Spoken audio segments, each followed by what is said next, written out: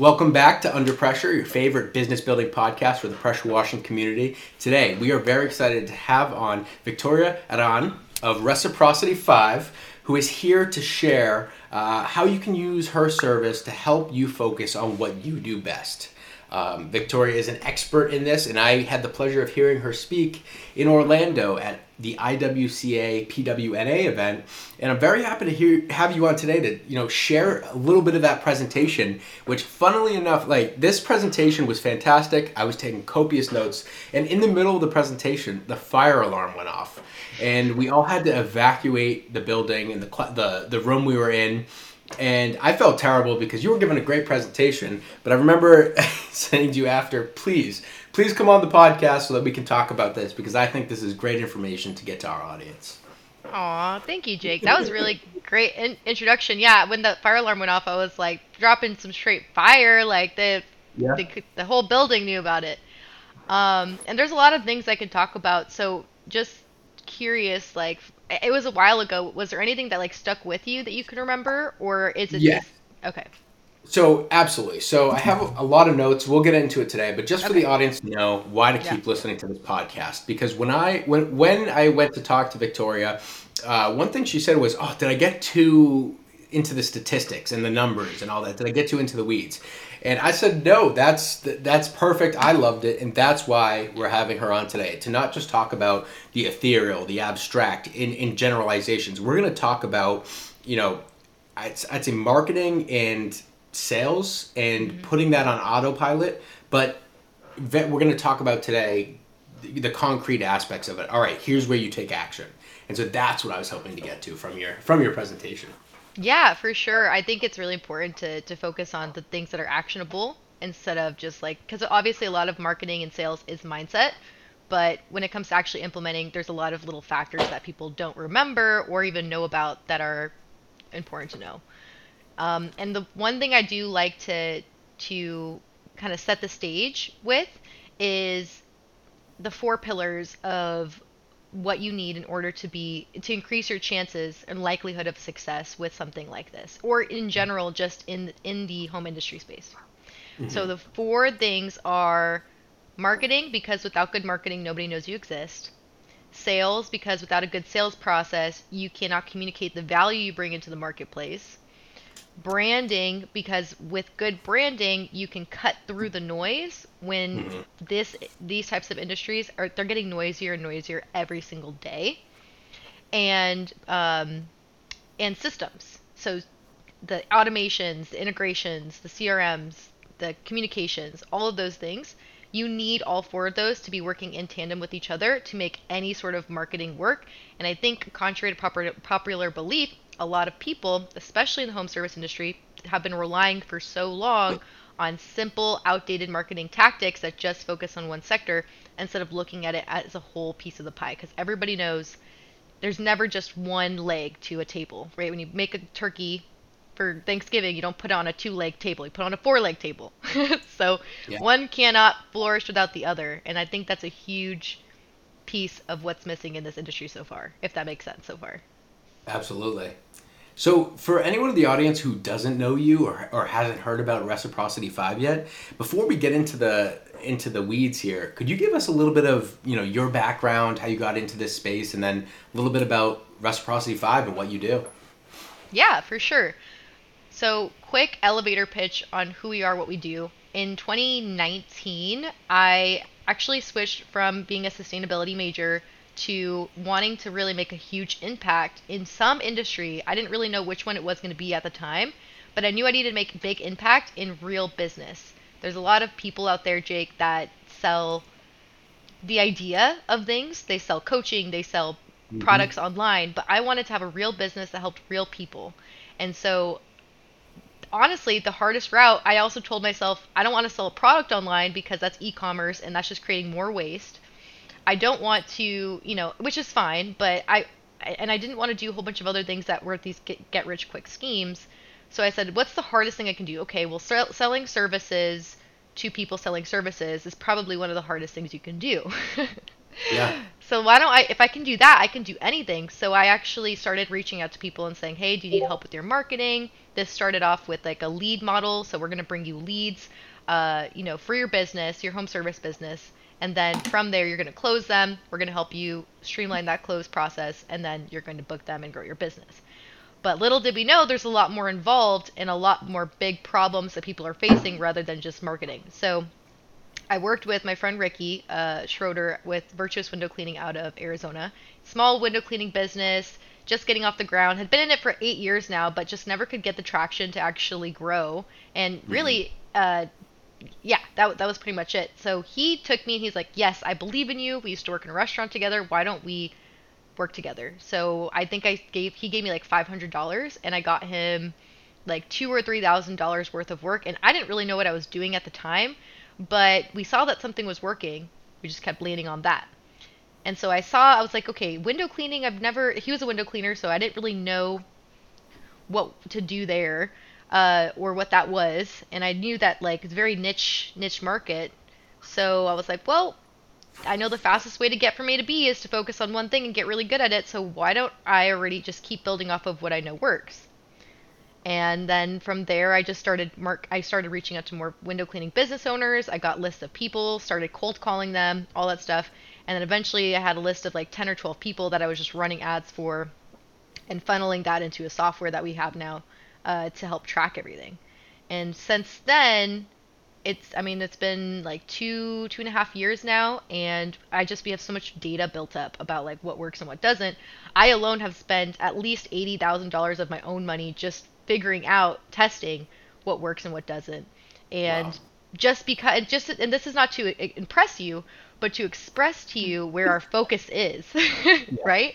Our focus is let's solve every problem that comes up, be the best at what we're gonna do, because I'm not looking to be just like another option on the marketplace. I want to solve real problems, Yeah. right? So that's kind of where we came from and why I'm doing this now. I see that. And speaking of impressed, you said not to just impress me, but I was already impressed hearing your presentation, because this is something I wanted to get. We'll get into this right away, which is the way you lay it out as an exact framework as well when you're presenting this. You clearly show that you understand what works and how to get there for this specific industry, for these pressure washers and window cleaners as well. Yeah. With just a whole framework, and I can see that you're testing and stuff like that. So let's get into it. Let's get into it Yeah. so people know what we're talking about. You can share the presentation. Victoria Yeah. has a great presentation here for everyone to follow along. And if you're listening, I highly recommend you going over to our YouTube page, which is Under Pressure Podcast on YouTube. And you'll be able to see this as well as hear it. But if you're not viewing it now, we'll give as much description as possible so that you don't miss out too much. Yes, I love that. I love that you liked my presentation so much and that it was really impactful. My goal going into that was, how do I impact at least one person in this room so that they leave with their life changed or with a really, really good understanding of what else there is out there. Yeah, Um, is Can you see, are you seeing my screen? Are you seeing that box like I was telling you about before, or is it just the screen? I'm not seeing your screen just yet. Oh, okay. Let me get out of here. All right, and as Victoria opens this up, we're going to be talking about some of the marketing fundamentals, what you need to do for this to work, what makes any successful business, and how to get residential work consistently. Victoria has a case study ad on there, and some great examples of what you need to do. So here we go. Here's the presentation. Yeah, so exactly. If you can see this, this is going to be really the juice, like the guts of what we have found. And it's not just, and you can see this, right? You can see this. And then Yes, the little box there, you can't see that, right? we're good to go. Okay, perfect. So it's going to be the juice of what is needed in order to be successful or increase your chances. Typically, before we implement something like this, because we have a full system in place that we give to our partners, but in order for for this to work, we really do have to work pretty hand in hand with the company, with the business, and that means we can't work with everybody. So we can't ever be the biggest or the largest growth partner, but we can always be the best. And so, because that is the frame of where we come into the marketplace, the stuff I'm going to be sharing today is not only going to be stuff that you can't really find anywhere else, but it's also stuff that you would have to pay somebody a couple $1,000s probably to figure out. And I'm just going to give it to you because we've grown so much and we've been able to share in that success in this industry. So there's really no reason why we shouldn't be able to share it with more people. But I will say it does take a lot of hard work and dedication, and you have to be willing to put in the work into something like this. You can't just be like, I'm going to throw $100 to an ad and see if it sticks, right? You have to be like both feet in the boat and ready to dive in. So if Well, that thank makes you. sense, you're welcome. Yeah, thank you for sharing this today. Yeah, no problem. So with something like this, as far as my presentation goes, this is really how we've been able to turn specific investments into $250,000. So typically, anywhere between a $10,000 investment to a $15,000 investment will get you $250,000 worth of work, which, if you do the math, is a very, very great return on investment. But keep in mind that these are not short-term clients. These are not people who you're going to see only once. And a really big part of this industry is returning and repeat customers. So Mhm. if you know your business model is one that you can continue to engage those customers, then you have to look at your marketing dollars in terms of what impact is this going to have on my business, not only tomorrow, but in years to come. This is what we call the customer lifetime value. Have you heard of that, Jake? Yes. Okay, cool. And I don't think really talked about it much during my presentation, but to clarify these numbers here, this is $250,000 in client lifetime value. So this is Mm. not $250,000 by from bringing in one new customer, because that's not how you measure the results, or the how well a marketing campaign is working. You have to measure it based off what impact is these dollars going to have on my business. And again, if you have a recurring business model, you have to take in consideration what that's going to mean. Because if you have a customer, right, who you see them once, well, you're most likely going to see them again, especially if you have a really good first impression with them. And two, that person is going to be a walking billboard for your company. So they're going to bring in even more business. And if you don't take that into consideration, it could be really detrimental to your business and you might grow too quickly or you might not grow enough, right? Yeah. So, And yeah. we love talking about knowing your numbers on this podcast so that you can make data driven decisions because Mm, it is so important to know what is my client acquisition cost, and then what does that actually equal in return on investment over time so that I know what's actually the most effective. Because yeah, you're right. If you're just looking on, all right, what's the short term this year? What am I getting out of this? You might not have a clear view of your efforts and what you're putting in and getting out of it. Definitely. And this is not to say this, like, the customer lifetime value is not to make up for a underperforming campaign. Like, I do want to be clear with that. Some marketers will tell you, oh, well, your customer lifetime value, if it's $3,000, meaning each customer is worth $3,000 to your business, then it's okay for me to charge you out the wazoo for leads that may or may not see you again. So Yeah. it's not to make up for that, but it is very important to take it into consideration, especially if you have a recurring business model where those customers can continue coming back. And it is really the only way to look at the effectiveness of a marketing campaign, because there's really two different things. There's two different types of customers. There's the ones that only picked you because you were convenient and cheap and you were just there, and you're probably not going to see them again, and there's probably no customer loyalty. And then there's the customers that are what we call the dream clients, who they love your work, they know who you are, they recognize your branding, and they want to just share your work with the world, and they want to see you three times a year. And so this specific marketing campaign focuses on not only acquiring them, but how do you keep them coming back using upsell tactics, using long-term communications in the front end and in the back end, and knowing your numbers as far as what that means for your business. So we'll definitely go over the numbers too, which is exciting. Yeah, let's do it. And so, I mean, most people that know who we are, they know that we're partners with the IWCA. But I do want to just address the elephant in the room. I think this is kind of how I phrase it too in my presentation. And the elephant in the room Oh, and Pana, we're actually in talks with right now too. The elephant in the room is that there really is a lot of noise out there about what does work and what doesn't work when it comes to social media advertising. You get a lot of Mhm. gurus out there, people who are saying, "Oh, you can do this, you can do that, it's going to work," but in reality, they really don't know. And what they're doing is they're going to ask you to for your money so that they can test with it, so they can figure out what that looks like. And so typically, when I tell people that we do specialize in Facebook and Instagram marketing because those are two really big platforms that we focus on, their immediate thing is, okay, so how much is this going to cost me? Is this going to actually work? And they all of the gunk that's come up from things that they've heard. I don't know if any Jake, has anybody ever shared anything with you about like their thoughts with Facebook and Instagram marketing in the home service industry specifically? Yes, we have had a few episodes about it. Okay. And what's the general consensus? Do they think it works? I mean, some people know that there's money to be made, but they're just like, I. It's like they're throwing money to like a furnace, and they're like, I just threw it out there, and I hoped it stuck. So we have had some experts on. I don't know about this show specifically. Maybe our Inspection Pro podcast show, which does the same thing in the home inspection industry. But the consensus seems to be that you need to be marketing. Whether or not you think it's throwing money into a furnace, you need to be present. Got it, got it. Yeah, it's important to be in front of your customers so that they can actually, because they might not book, it might not book the first time, but the second or third time, once they've kind of seen your name, felt that recognition, that's usually when the real momentum starts building. But as most people know, we are official partners of the IWCA.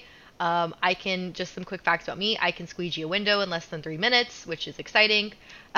um, we've been featured on very well-known podcasts such as Fight Club for Business and the Into the Flow podcast with actually one of our partners, Gabe Gutierrez, very well known in the space. He kind of heads that podcast, and he helps other window pressure washers, exterior cleaners learn how to uh, like effectively run their businesses. Partnered with four national franchises as official growth partners. Last year, we were actually able to turn a 13K investment into a quarter of a million in client revenue in less than 6 months. And then we Wow, also partnered with over 50 plus window and exterior cleaners from all over the nation just last year. So great. it's not our first rodeo, but um, again, many people they are listening right now because we speak about Facebook ads, and maybe they've tried it in the past, maybe it didn't work, or maybe it didn't work at all. It didn't work. It worked a little bit, or maybe it didn't work at all, and that's why they're here listening to this. And so, if you love the idea or you kind of hate the idea, but you know there's at least a potential cheat code in there that you can crack that'll bring you more business, that's what I want to focus on today because we've been able to kind of tune into what that cheat code is. And obviously, we're not here right now because Jake knocked on my door and said, "Hey, Victoria, I want you on a podcast." We're here right now because we were able to communicate online or through text message. I was able to look into the podcast. Everything, the presence is online now. So it just goes to show, and everybody watching this is probably going to find it based from a Facebook group or something like that. Right? So Absolutely. it's definitely the new age, and it's not from getting, a letter in the mail or something, Oh yeah. crazy like that. Well, you can't overstate the importance of knowing where your audience or your clients are. You have to know where these people hang out so you know where to throw your money at. If you are doing ads on Twitter, but no one in your market that you're looking to do services for is on Twitter, you're not doing anything that's going to bring you value. You're not going to get any return on investment. So you have to know, all right, not only just Facebook generally, but maybe the specific area, these people, who to target. You do have to know where are my clients hanging out. Exactly, and you have to be able to find them. So knowing where they are and be able to find them, whereas most marketing is focused on how do we become so easily found? How do we make it so it's super easy for people to find us? So when you're talking about this type of marketing, it's more of like underneath the surface level of the water. If there's an iceberg, it's underneath the surface. We're gonna go fishing for those people instead of just putting a net out and hoping that people fall into it. Yeah. right? And I think that that might fall under push versus pull marketing, where all right, Mm. if we're not just trying to pull people into a beautiful website and we're trying to push this information out to customers and we want to give them valuable information so that they feel trusted and they want to sign up with us for a service, uh, you you need to figure out where to push that to make it effective. It's very true. It's very true. And I'm definitely going to get into that too, because so thank you for Yeah. bringing that up. I'm going to go into how you actually go about finding those people. But typically, the question I like to ask is, people listening right now, how many of you are actually paying lots of money for marketing right now? And then think there's going to be probably the most people on this podcast, or if they actually have a business, they're probably spending lots of money on marketing, right? If they're not relying on referrals and word of mouth, then the next tier is how many people are actually spending money on Facebook and Instagram ads, right? Which is going to be a smaller portion. And an even smaller portion of that is how many of you are actually seeing a profit, right? And uh, from this type of marketing, typically it's going to be very even smaller little chunk, and from there, some of them are just not going to be able to figure it out, and it's costing them money. And this is hard-earned money, where basically they're just, if you have $100 bill in your hand, you're setting it on fire, and this is what happens every single day in this industry because there's no guidance. It's hard to navigate. People are looking for like a straight A or B answer, black or white. And the biggest revelation, before we get into like the real details, is that there really is no right or wrong. I mean, there's a right or wrong, but there's no like black and white. Here's exactly Yeah. how you do I love it. it. I was having this conversation with a marketer early today who said we were talking about the same thing. It's not binary. There is a spectrum. I mean, and that's why you talk about doing research. That's just iteration. I mean, Victoria has done this herself to kind of figure it out for you. So I'm excited to get to that. Yeah, exactly. So if it doesn't seem right, if you feel like you're throwing your money away, basically, just know that it's not the end of the world.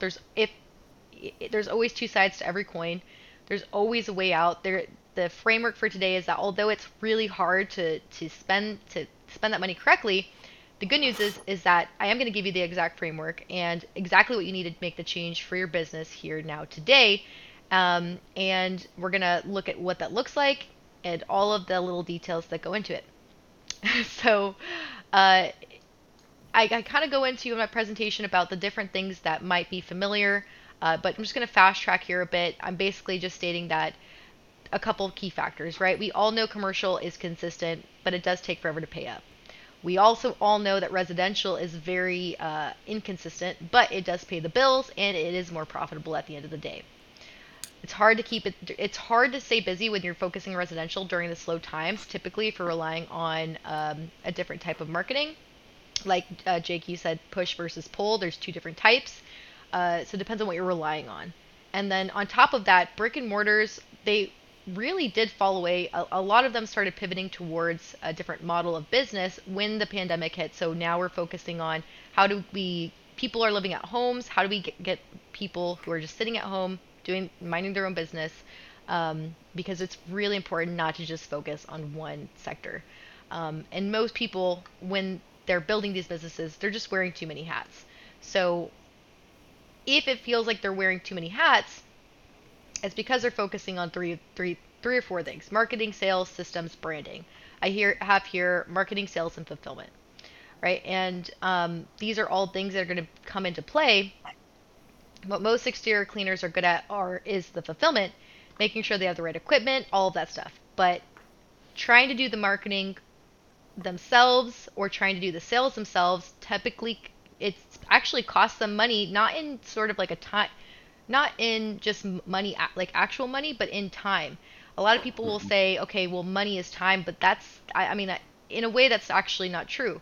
Because if Jake, I came to you and I said, okay, so if I gave you $500,000 right now, but you died a minute later, would you want to do that? You would tell me, of course not, Victoria. Why would I ever want a Yeah, no, $500,000 and then die? no, thank Right? you. Exactly, exactly. But contrary to that, if I said, okay, I'm gonna give you some money, but I'm gonna give you more time to accumulate that money. It's gonna be a lot different of a story because it doesn't matter how much money you have because time is ultimately the most finite resource that we have. And so the Yeah. more that you're able to take back your time, the better of a chance you're going to be have to actually get ahead in life because it's not Mhm. sale money can always be remade.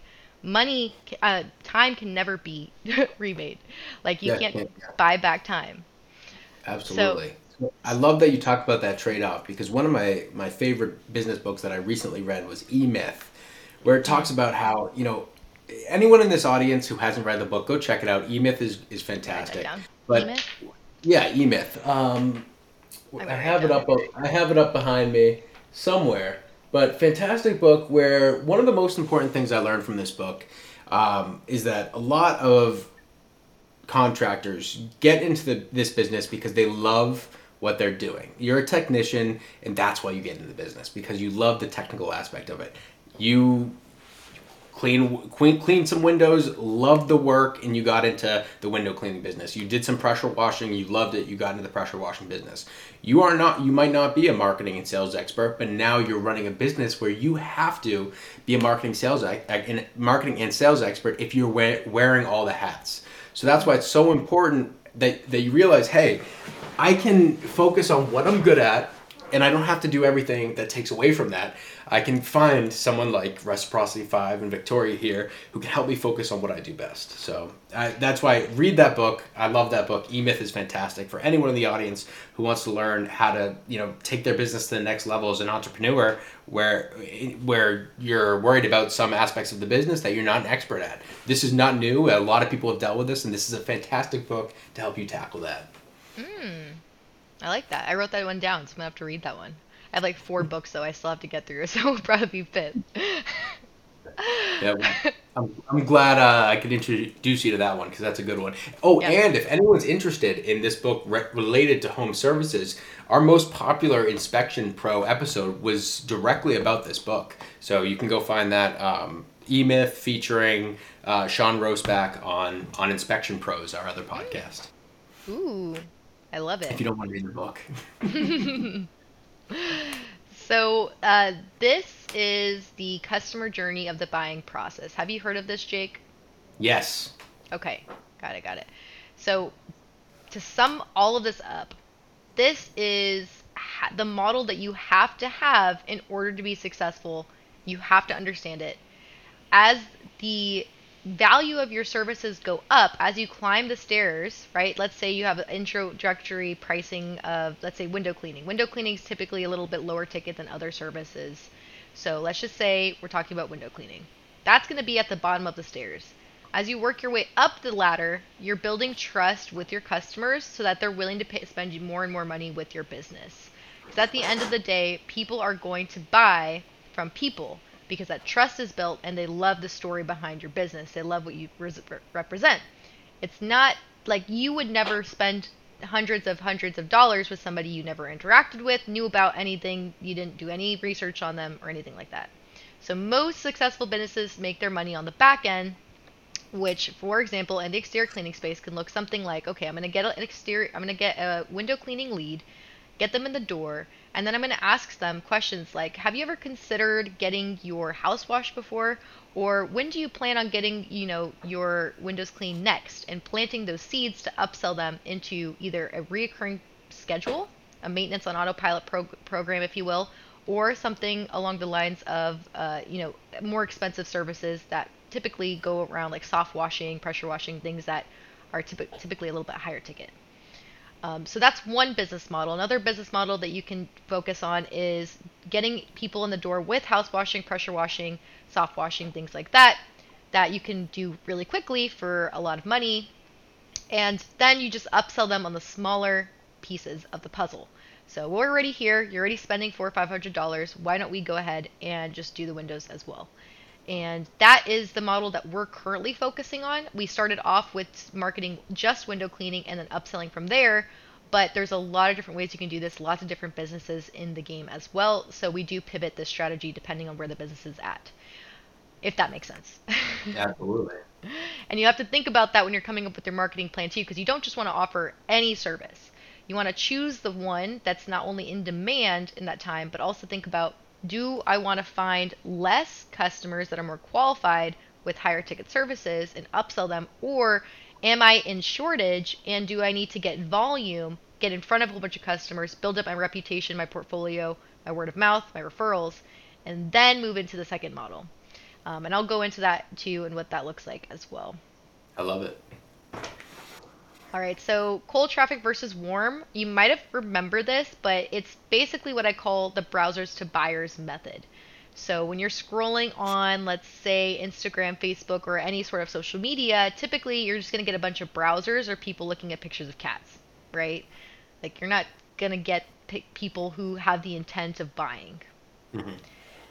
With that said, this is what we call a cold traffic audience. And imagine your car driving down the road, you see a sign, you weren't looking for a sign, you weren't looking to buy from a lawyer or an injury person or whatever the case may be. Those are typically the signs I see. I think I actually mentioned in my talk the other day, there was a sign that says your wife is hot on the side of the road. And I see it every time, like that's such good marketing because it's for an air conditioning installation company. That's amazing. It's so good. I'm like, oh, it's so great. So that's cold traffic. I wasn't looking for it. There it is.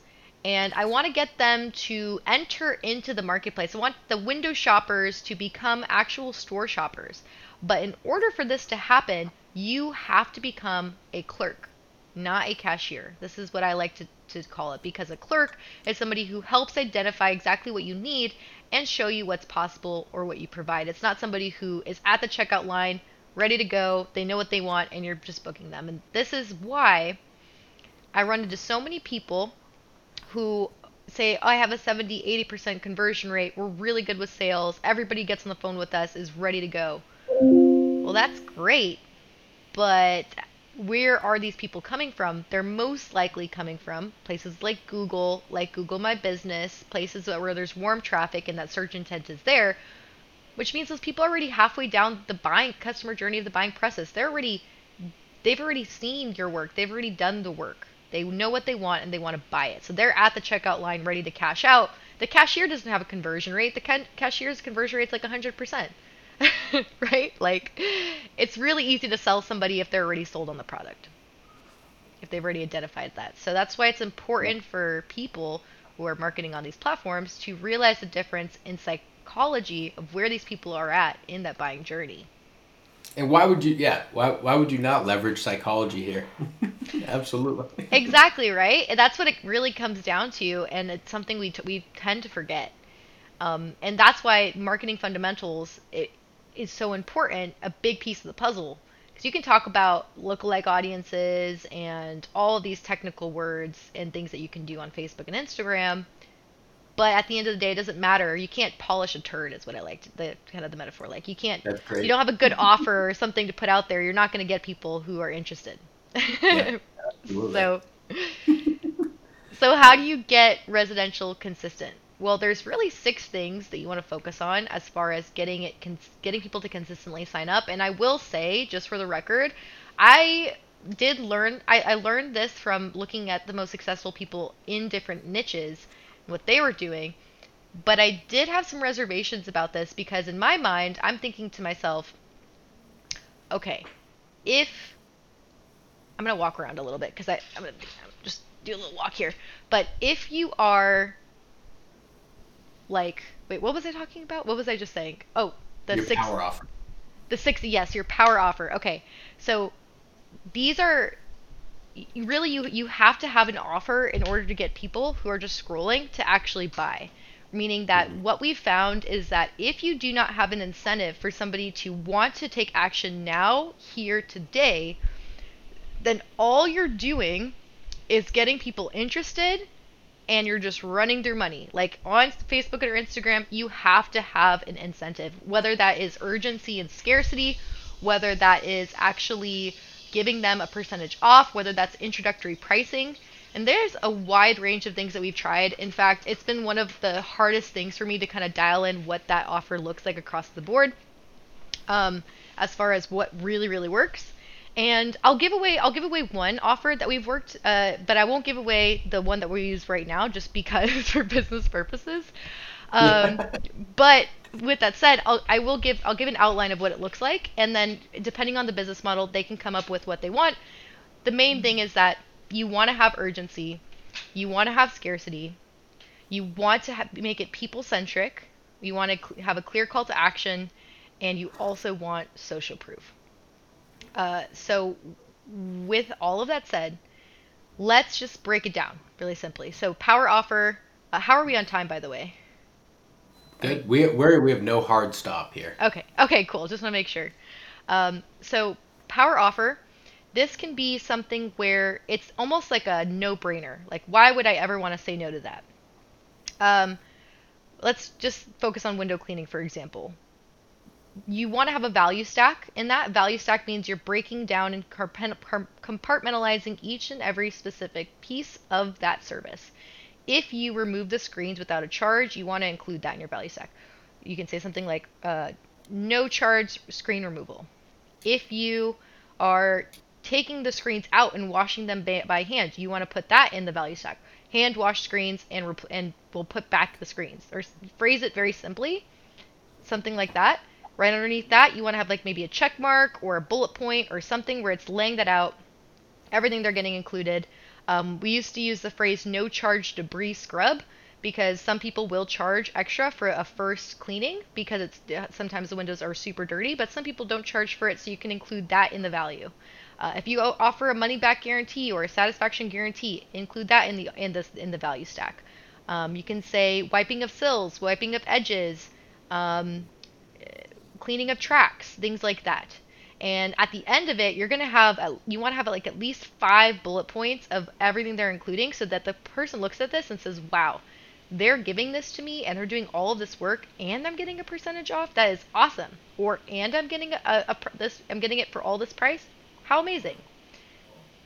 Obviously, you do want to have some fine some fine print because you don't want to just be giving away business. And again, this comes back to where you're at. But let's say that you are what the industry calls a bucket bob. Do you know what a bucket bob is, Jake? I am not too familiar with the window cleaning industry, so I do Okay. not. Okay.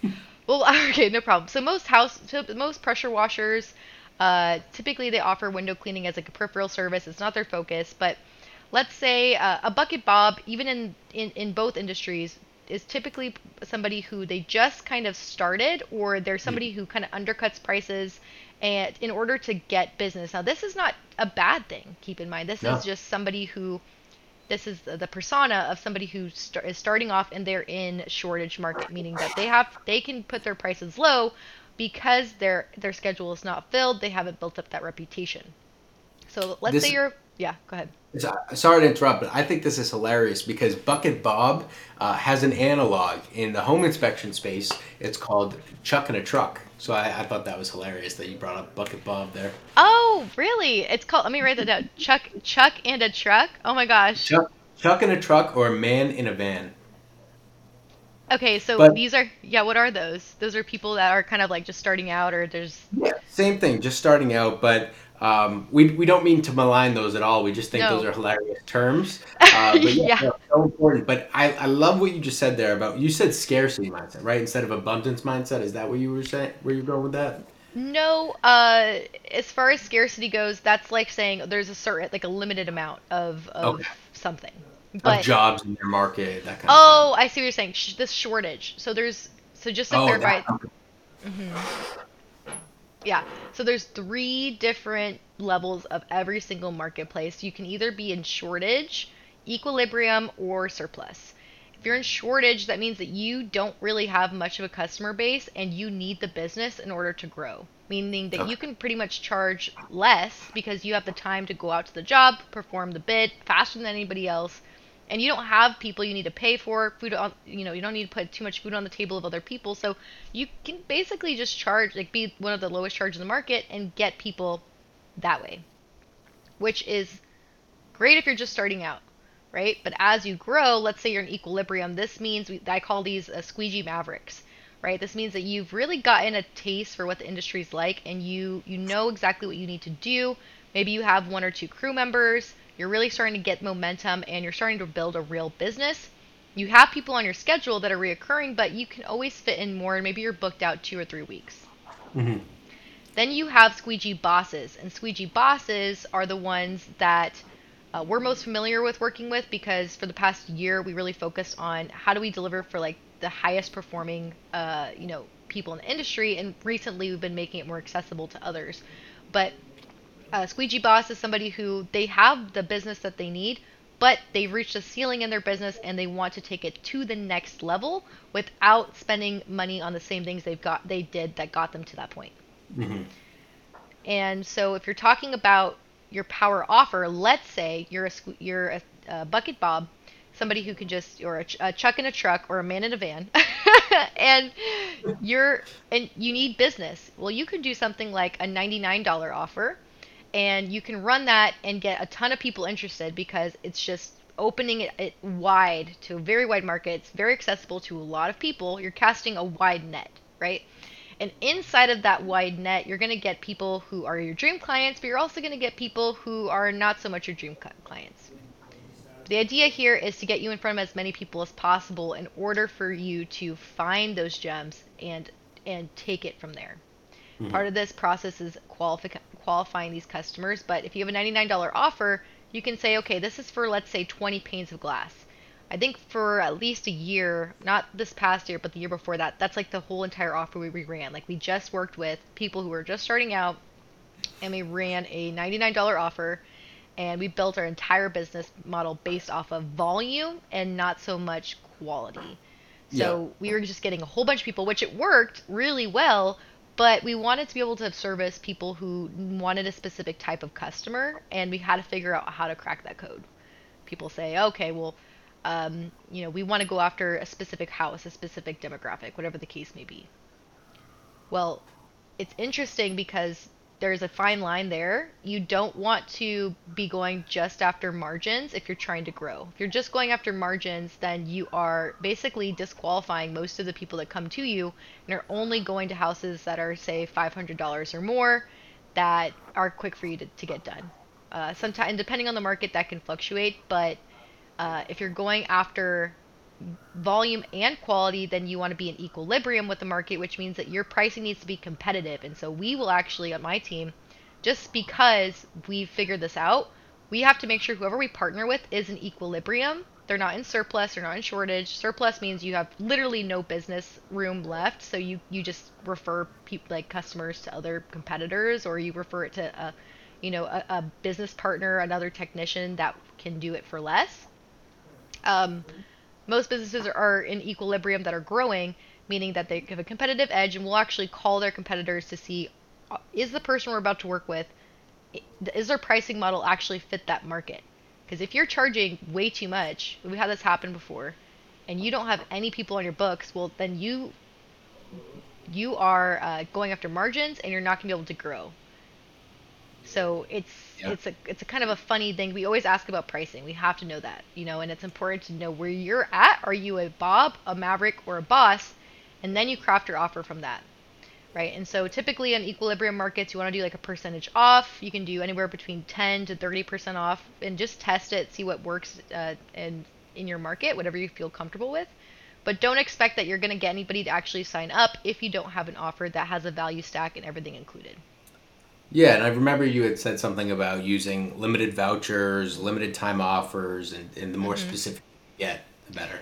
Yeah, exactly. Well, that was the part that I had limiting beliefs on. I thought, okay, well, if I run an ad that says there's 17 vouchers or 22 vouchers or 43 vouchers left, and this week, right? And there's also, if you have to book, you have to actually book in order to claim one of these vouchers. Um, and these are on a first come and first serve basis, and you put that all in the ad itself, well, you're gonna get people who see the ad multiple times, right? And then they're gonna be like, well, this is not real. Like, I've seen this ad 600 times. Like, there's no way there's Yeah. still 22 vouchers left. That was my thought process. But the crazy thing is that we actually haven't run into that problem yet, and we've spent Wow. I'm trying to think exactly what numbers we spent at this point. I think almost actually specific, like actually a quarter of a million in just ad spend alone this past year. We haven't run into it once. Wow, Isn't that's that crazy? very interesting, actually. But that just goes to show, like, you can have as many assumptions as you want in marketing, but unless you go A/B test it, if you're not testing this and iterating and growing and getting better every time, you're not going to know. And that's why you're we're not all marketing experts. That's why sometimes we have to find a marketing expert. So Exactly. this is great. I'm sorry to cut you off, but we have to take a minute to hear a word from our sponsor, Oh, Pair Payments. But we'll be right back. You certainly can't afford to give profit away for no reason.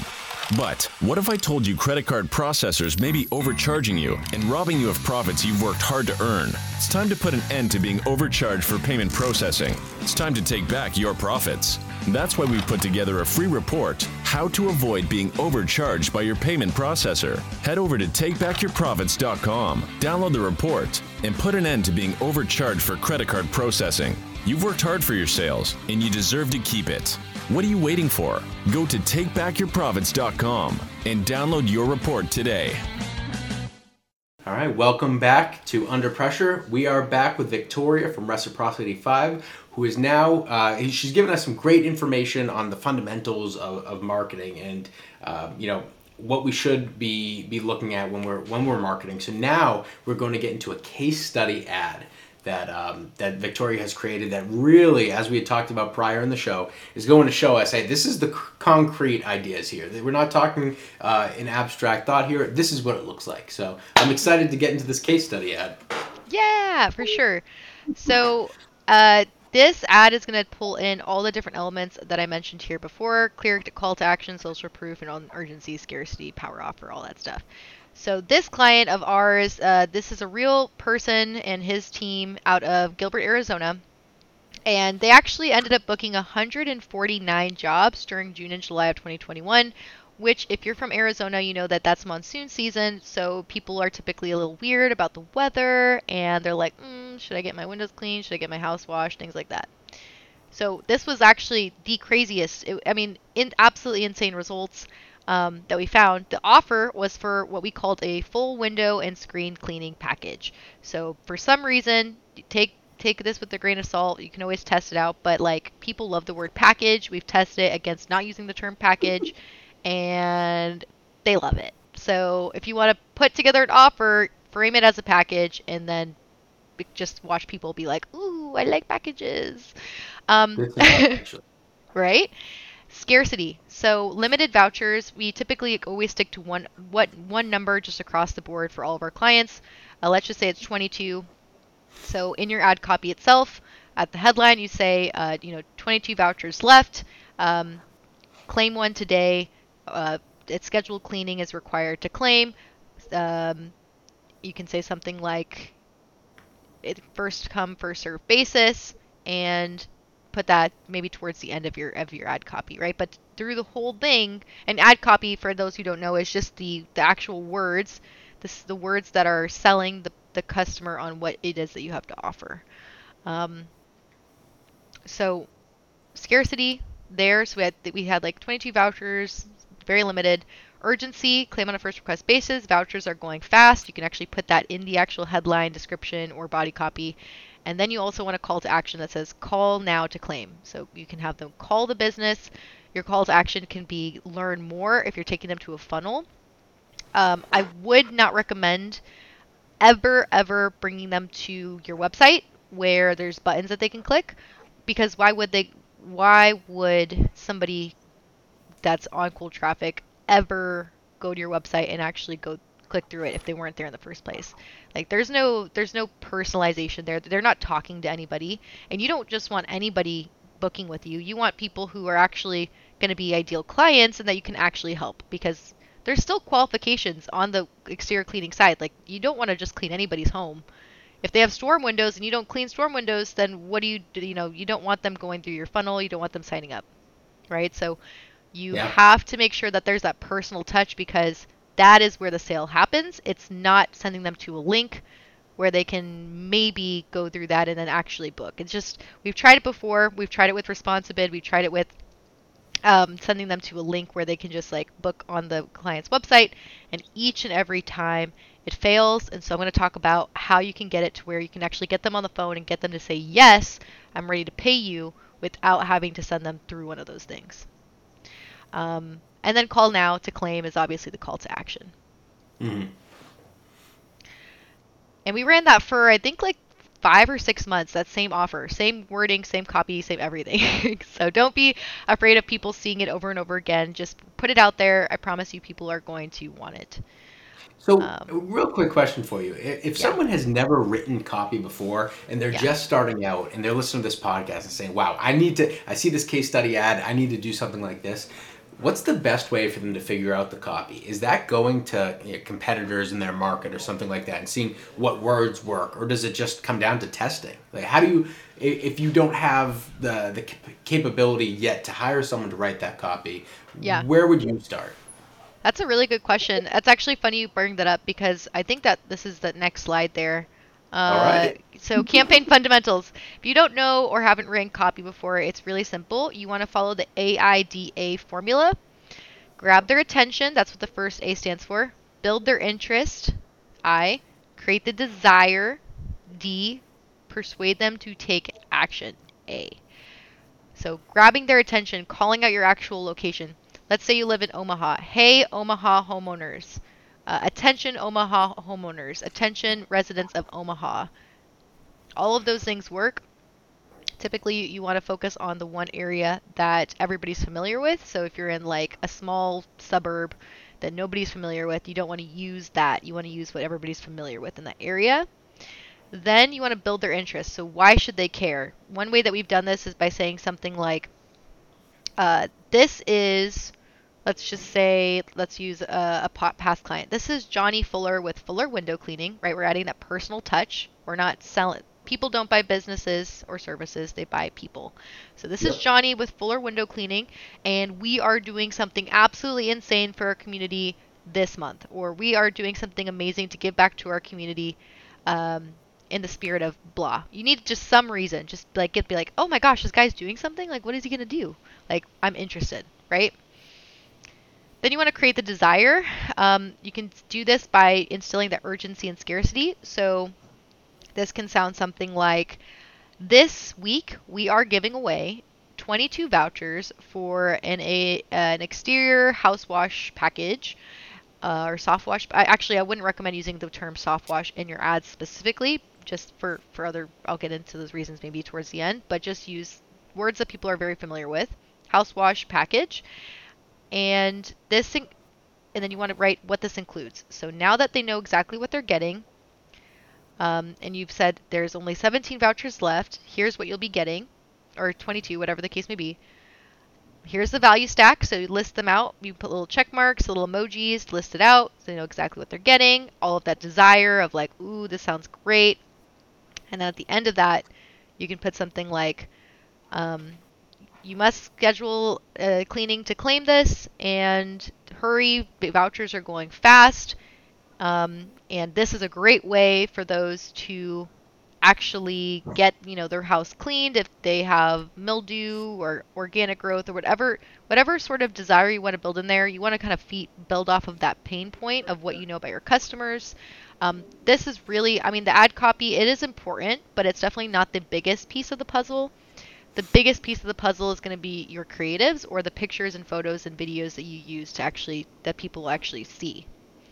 And there's a lot of different ways to measure that, but that's the formula you want to follow. Really simple. We've used it just like how I just explained it over and over again. We do change our ad copy. We have one different type of ad copy for each and every month out of the year, so that if we have an underperforming campaign that's been running for too long, we could switch up the ad copy to something that's like St. Patrick's Day, right? Or like, and sometimes you can even run an offer that's based on like a holiday that happened like 3 months ago, and if it's still performing well, we'll still run it because it's still getting a low cost per lead.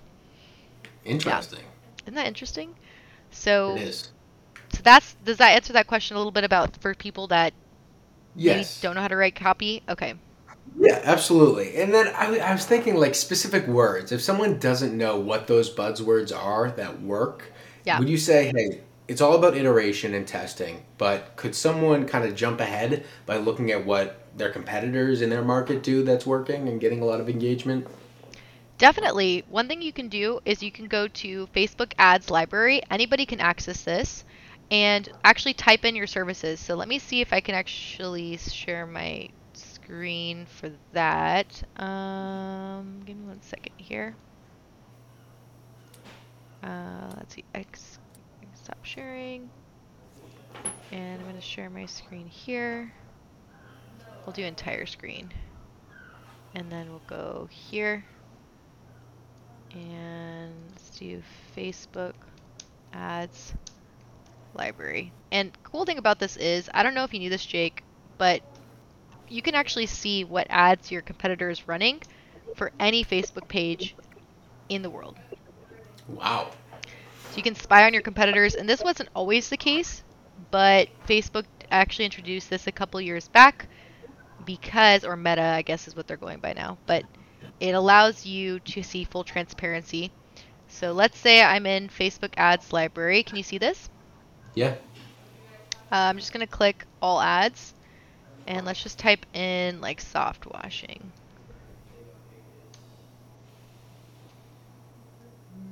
You're going to see a lot of ads, but keep in mind that doesn't mean that each of these ads is performing well. So you want to be careful not to just copy something that you think is going to work because it just looks nice.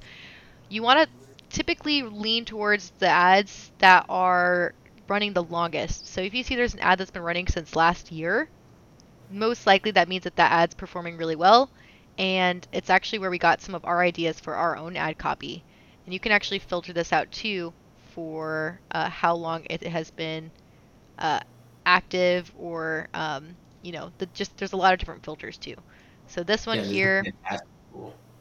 exactly, exactly. So this person, do you notice black streaks, algae, green patches growing on your side of roof? So they're kind of hitting those pain points, which would be, if we're looking at this, grabbing their attention, or building that desire. But again, like attention's more of like if I was across the street and I was calling out somebody, like what could I say to them? So that's one thing that they're missing in this ad. Hmm. Although they're still asking an engaging question, I would say this is more of like the interest. Like, do you notice something? And it's like, oh, like what do I notice? Okay. Right? So what would the attention grabbing thing be like? Hey, homeowner. Mhm. Yeah, you want to call it the actual area that you're in. Like that's what's actually going to speak to your audience. You don't want to just say homeowner. You want to make sure you call out like the location, the geographical location, or if let's say you're speaking to, because our audience is exterior cleaners, so I'll actually in all of our ad copy we say, attention exterior cleaning business owners, right? Hmm. All That's how right. you want to call it out. And then this person, they have like a value stack here. So this is all of the Yep. things that they offer, which is really, really good. Get your free quote. So this would be sort of like a desire part of it. Sit back and relax. And what we found is that the shorter ad copy has been working a lot better recently. Back then, maybe a year or two ago, longer ad copy would work really well. But for some reason, we're just seeing that it's shorter ad copy that's typically winning the race here. Hmm. Interesting. Yeah, so like maybe like this is actually pretty long to me. This one right here. Hmm. I would probably shorten this and keep it a little bit more succinct. But you can always use emojis too. Like this person, they use like 5 emojis, which doesn't look good at all at the end. You can kind of scatter them over in the ad copy itself. Facebook, surprisingly, right now is being really lenient with its rules. So if you're not running ads because in the past you kept getting rejected, right now they need the revenue, so they are making it a lot easier for you to get ads out there, whereas before they would reject every single ad that had an emoji in it for a while there, and it was like a Facebook bloodbath. So feel free to go Interesting. go crazy on the emojis right now. Yeah. Um, but yeah, that's kind of how you would look at your competitors and see, and on top of that, you can actually go to like let's say like Pelican Softwash, this person, and on their actual Facebook page, if I scroll down, you'll see like a page transparency. Oh, this is interesting. for some reason they don't have it. Interesting. So one thing I'm thinking as we're looking through this and we're looking through the ad library and then going to Pelican Softwash here, how powerful could this be as an exercise to go, hey, go look at the ad library and go follow that customer path. Like go to that, find a good company, find marketing you like that fits what Victoria is talking about here. And then how good of an idea do you think it is as training to say, all right, let's go through their customer journey to see how this company who's running these great ads will run a customer through the journey. Like, do you think that's a good idea? Got it. Like clicking on their ad here and just seeing like what happens. Yeah. Yeah. So I definitely think it's worth doing and looking into. We actually did it. We do it when we're prospecting to see if somebody's really has something bad set up and we're just like, dang, like they need help. We'll look at it. This person's sending them to, looks like it's a page on their website that has them fill in their information, but it doesn't really give much information about the actual service or why they should book. It just kind of is like, meh, here you go ahead and book with us. And I would say that's actually probably a bit detrimental for their business, but it's not the end of the world. They're probably going to get a small handful of people that actually go put their information in here, especially since they're asking for so much information. Like they're asking for first name, last name, email, address, zip code, but this person was just like interested, Yeah. So, and they're using the get quote button, and typically get quote does not work very well. Learn more is actually the highest performing call to action button, and then the second best thing would be to get offer, which in that case you're sending them to a lead form on Facebook. But keep in mind that if you are sending them off of Facebook, I don't know how many people know this, but Facebook really, really likes keeping people on their platform. So if you're sending them off the platform, they're going to charge a lot more for each lead because of that. Whereas if you were to do a lead form campaign objective where it says, my objective for this campaign is lead generation, it's going to have a lead form which just stays on Facebook. It actually pulls the person's information from their page, and then it sends it to you. So you're going to get a higher volume of people, but they're not going to be as quality because it's pulling old information from Facebook rather than having them type it in. So although this person is taking them off Facebook and having them put in all the information, whoever actually does fill this out is going to be a very interested prospect. They're just missing all of the reasons why the person should desire or be interested in this service. So to get there, you must have to empathize with the customer. You have to, or the consumer here. You're really putting yourself in their shoes and saying, all right, if I'm not from a home services point of view, but from a customer's point of view as a homeowner, how do they respond to this, right? Exactly. Like how do we continue to keep them reading and scrolling and engaging? Instead of just being like, here, get a quote, and maybe you can say yes or no. Building off of that, like, why should they care? What's in it for them? I like to always think of it that way. Anytime you're writing ad copy or putting together a landing page, like, what do they get out of this? Why should they continue to go down your funnel? And then try to make as least friction as possible. So don't ask for anything more than their first and last name and their email and their phone.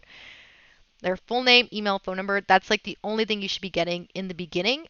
Once you get them on the phone, that's when you can get zip code, address, everything else.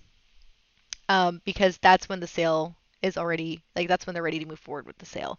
Or that's when you find out, okay, do they really want the service? And now I can just get the zip code so I can figure out what we're looking at as far as like if they're somebody I can service or not.